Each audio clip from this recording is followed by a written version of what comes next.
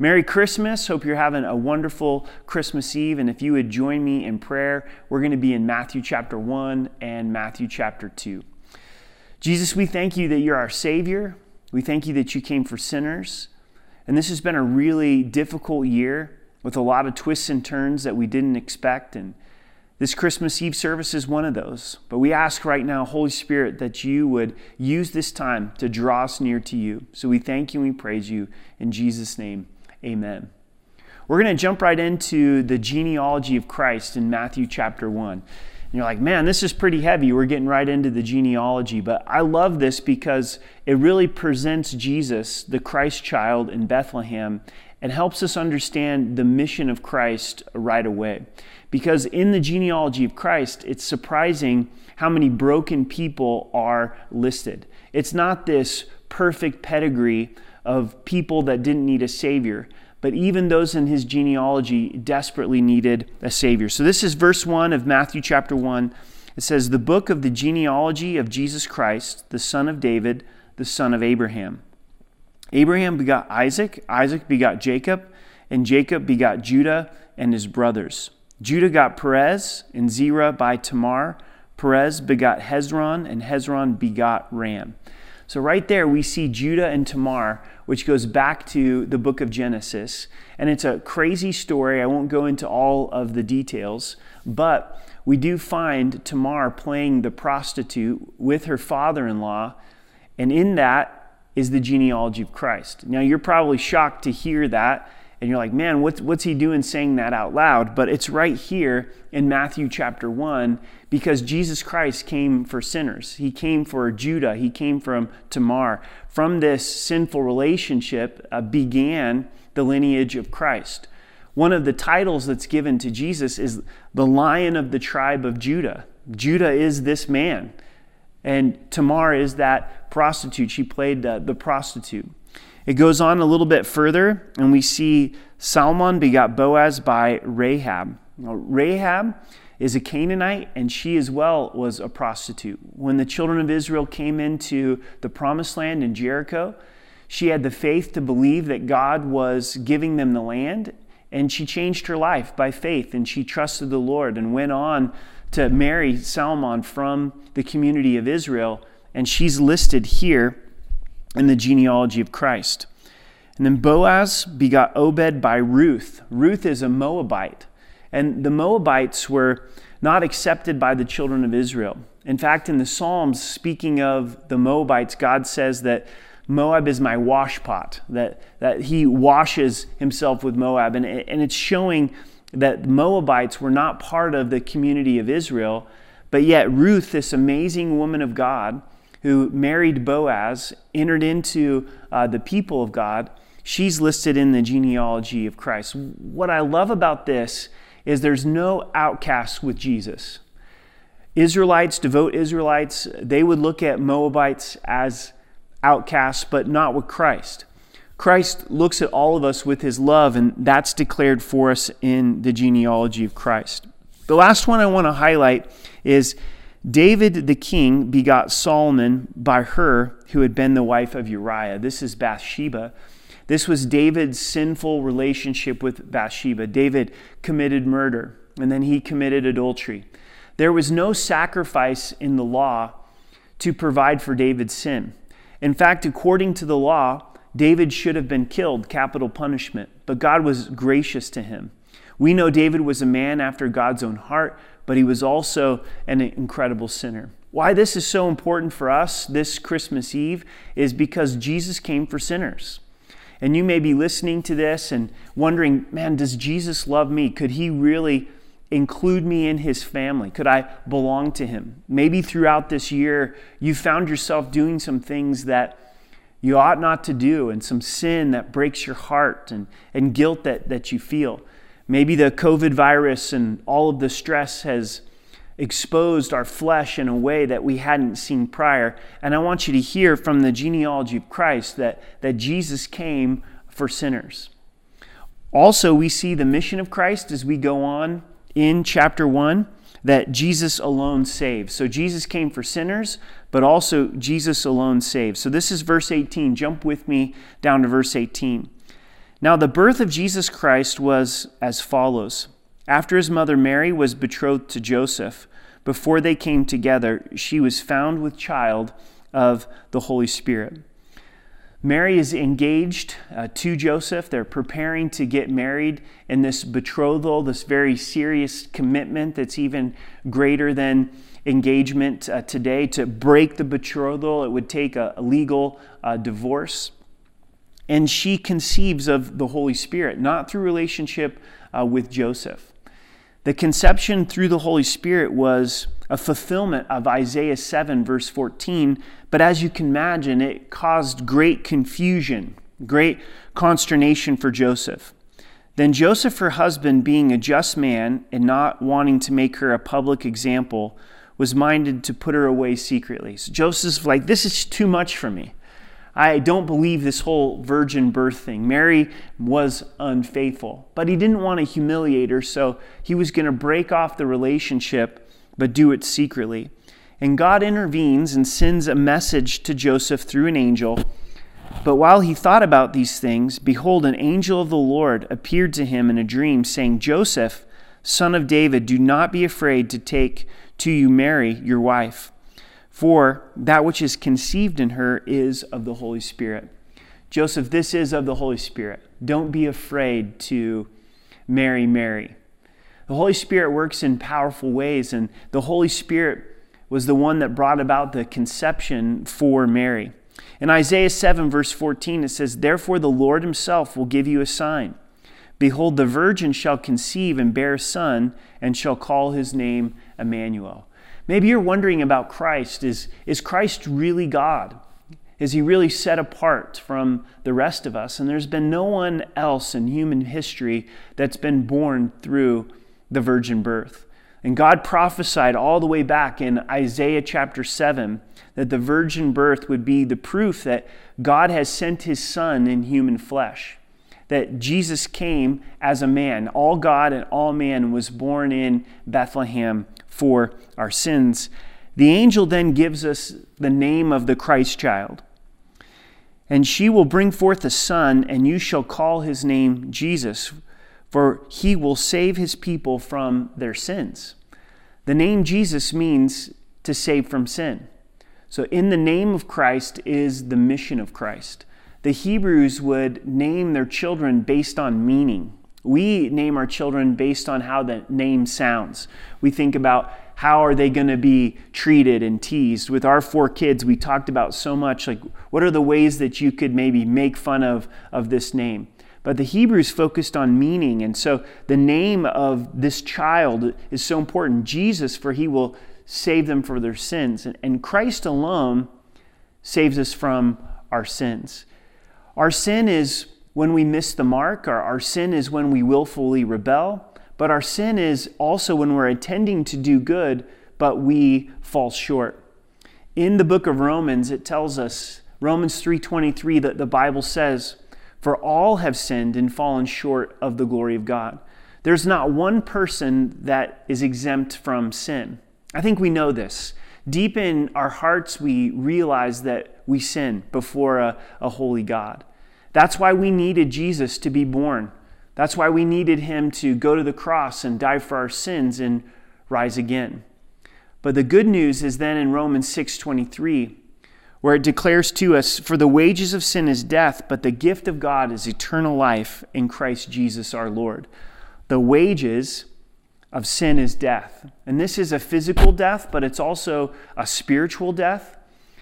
Our spiritual death is eternal separation from God. Our sin is that grave, it's that serious, it's that grievous before God, that it's just for God to eternally separate us from him if we reject Christ as our Savior. The Bible calls it hell. Jesus described it as hell. It's not going to be a place of partying or a place of enjoyment, but outer darkness, weeping and gnashing of teeth for all of eternity.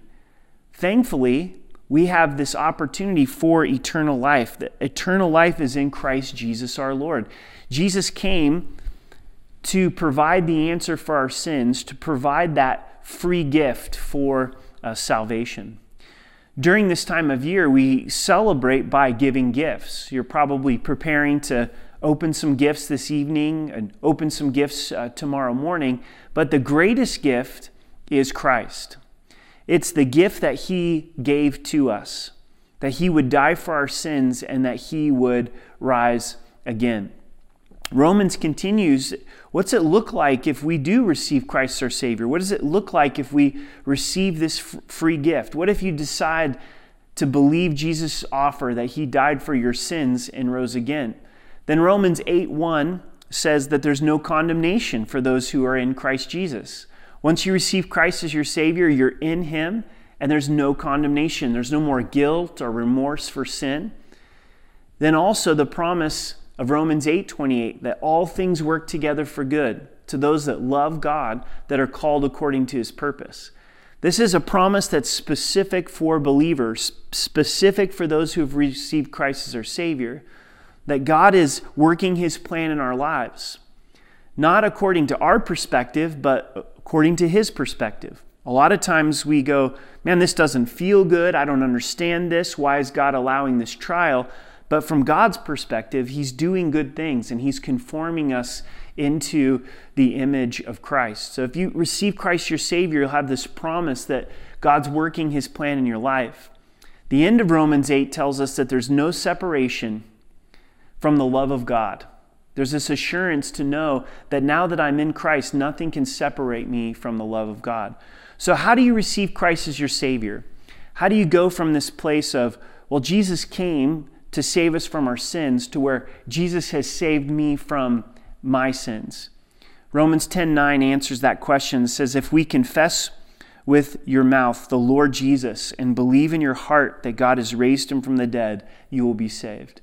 What does it mean for Jesus to be your Lord? This is really important. It's to ask Him to take control of your life, to allow Him to be on the throne of your life. Lord means master. Are you tired of being your own master? Are you tired of being in control of your life and you see the mess that it has caused and the hurt and the damage upon you and others? Turn to Christ and allow Him to be your Lord, and then to believe that God raised Him from the dead, to believe that Jesus died for your sins according to the Scriptures, according to what the Bible declares, and then God rose Him from the dead.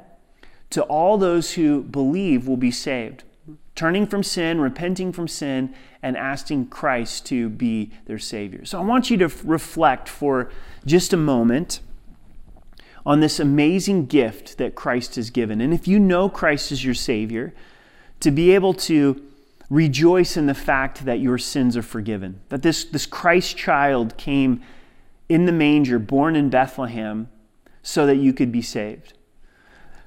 The greatest source of our rejoicing is in the fact that our sins are forgiven and we're brought into relationship with our Father, that we're the children of God.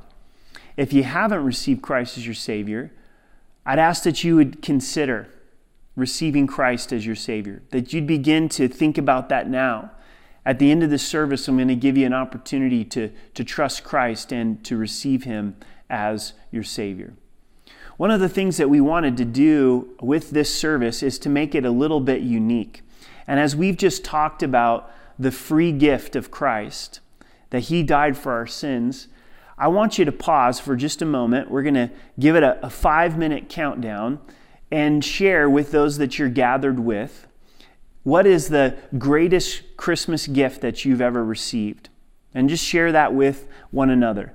I know for me, the greatest Christmas gift that I ever received when I was 12.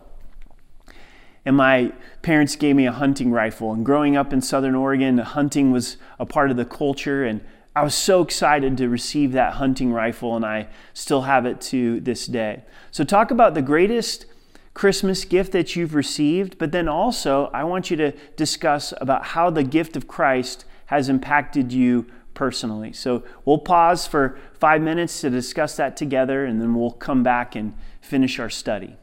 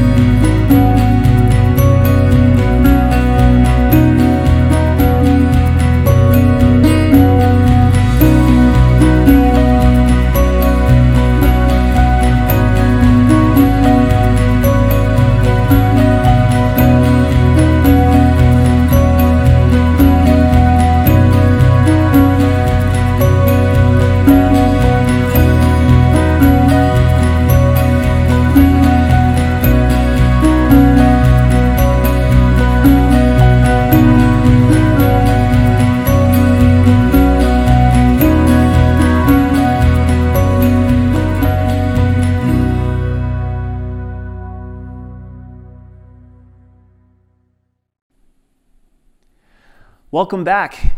Hope you enjoyed discussing that together, rejoicing in the gift of Christ, sharing that memory of a wonderful Christmas gift. We move on to our next point, that Jesus not only saved us from our sins, but He's Emmanuel. He is with us. Matthew 1 goes on into verse 22. So all this was done that it might be fulfilled, which was spoken by the Lord through the prophet, saying, and he quotes Isaiah 7, Behold, the virgin shall be with child and bear a son, and they shall call his name Emmanuel, which is translated God with us. So one of the names for Christ is Jesus, but another is Emmanuel, God with us. It's not a manual, like here's a set of instructions on how to live the Christian life. I don't think anybody really enjoys having to go through a manual on how to set something up or how to be able to repair something. But it's so much better having God with us, Emmanuel. I hope that throughout this year, in the difficulties and the ups and the downs, that you have felt the assurance of God's presence, the promise that Jesus has declared to us from the book of Hebrews, that He will never leave us, that He will never forsake us. I want to assure you that whatever you're going through right now, Jesus is with you. For those of you that are alone, that wish that you were watching this with family and friends, Christ is with you, Emmanuel. For those of you that have wrestled through quarantine, the different phases of it back in March and now currently, Jesus is with you. For some of you that have had trials that have had nothing to do with COVID, they've been unique trials that have come your way relationally and with your health in 2020, Jesus is with you. He is Emmanuel. As we think about 2021, there can be fear and anxiety in our hearts. There's so many things that are unknown, but what we do know is God is with us. He is Emmanuel. We rejoice in that and we hold on to it.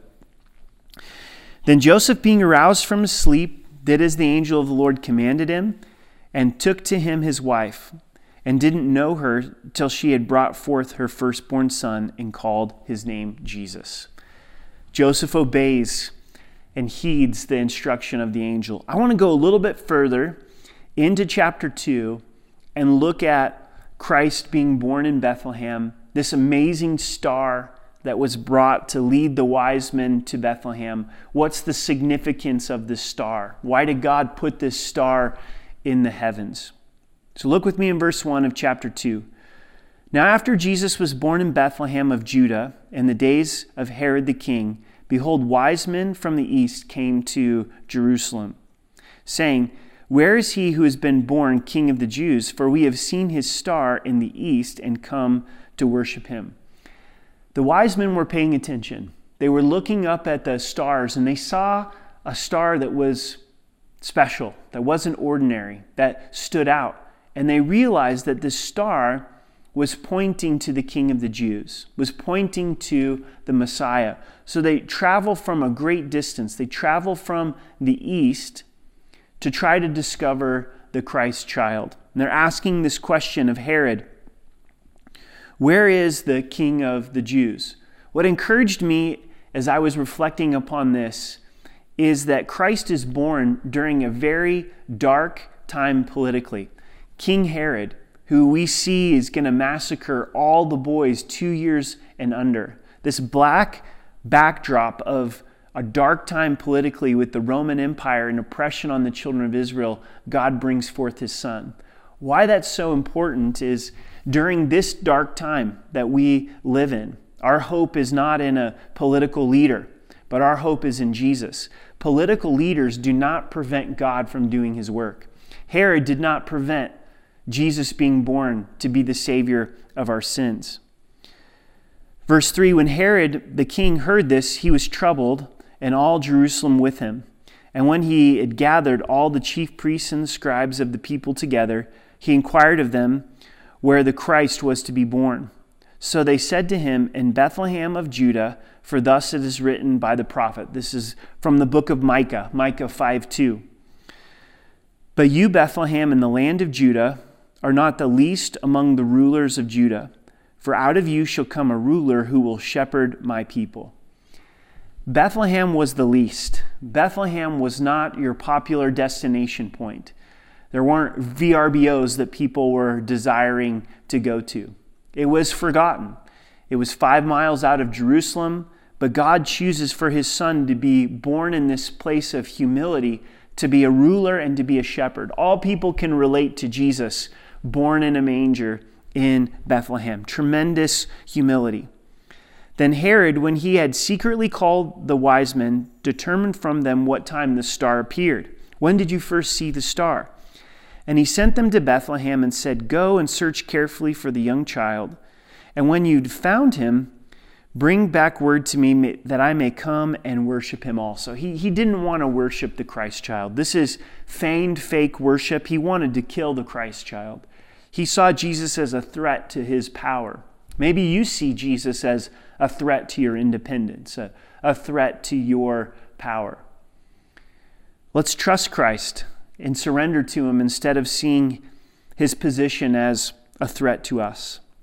In verse 9, when they heard the king, they departed, and behold, the star, which they'd seen in the east, went before them till it came and stood over where the young child was. So the star stops right over where Jesus is. So you have this star giving testimony to Christ. This tremendous light in the sky is giving testimony to the light of the world. Verse 10, when they saw the star, they rejoiced with exceeding great joy. You could imagine their excitement that they saw that the star has finally stopped over the house. And when they'd come into the house, they saw the young child with Mary, his mother, and fell down and worshipped him. And when they'd opened their treasure, they presented gifts to him, gold, frankincense, and myrrh. Then, being divinely warned in a dream that they should not return to Herod, they departed for their own country another way. So some time has gone by because Christ is no longer in the manger, in the barn.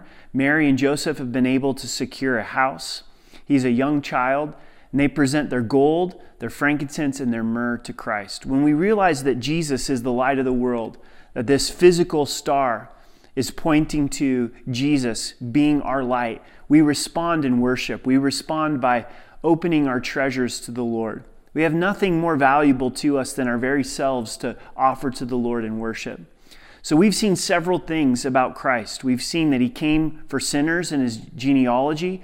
We've seen that he's the only answer for our sins, his name, Jesus. We see that he's Emmanuel.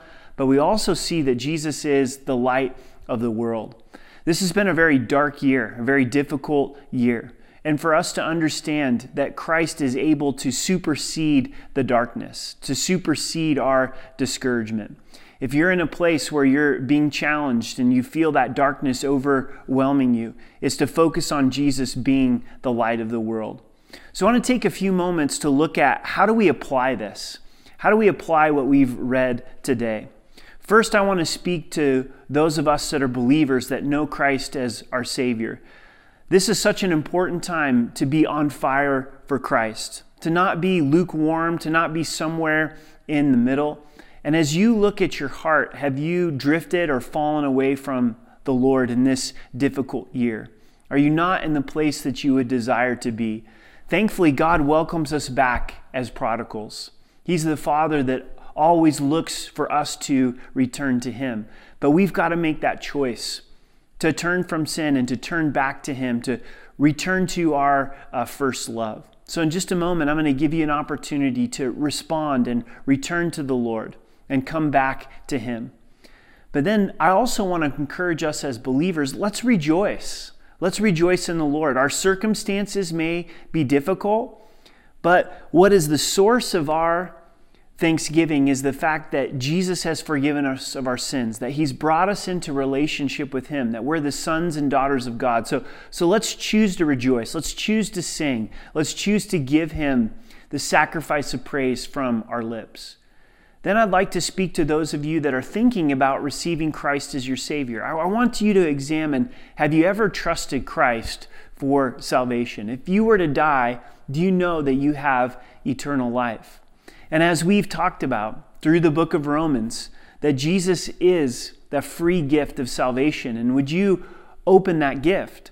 Sometimes there may be a gift that's left under the tree that goes unopened, or maybe you've been estranged from family members and you sent them a gift, but they returned that gift to you. They didn't open it. And Christ, for you personally, has given you the invitation. Jesus has said it powerfully, but simply. For God so loved the world that He gave His only begotten Son, that whosoever believes in Him should not perish but have everlasting life. Would you believe? Would you repent from sin, turn from sin, and believe that Jesus is God, that He rose again, and ask Him to be your personal Lord and Savior? So right now I want to lead us in two different prayers for those that need to come back to the Lord and those that need to trust Him for the first time. So let's pray. Father, we thank You that You're with us. We thank You that You have given us Your Son. We thank You that You always welcome us back. For those of you that need to come back to the Lord as a believer, please pray this with me. Father, You know that I've wandered away from You, that I've rebelled. I find myself in a place that I don't desire to be, that I never thought I would be in. But I come back to You. I repent of my sin and confess my sin to You, receive Your forgiveness, and would You restore me back unto fellowship with You. Father, for those that are coming back to You, would You bless them with Your grace? Would You bless them with Your presence, the assurance that their sins are forgiven? Restore unto them the joy of salvation. And also, if you'd like to trust Christ as your Savior, would you pray this with me?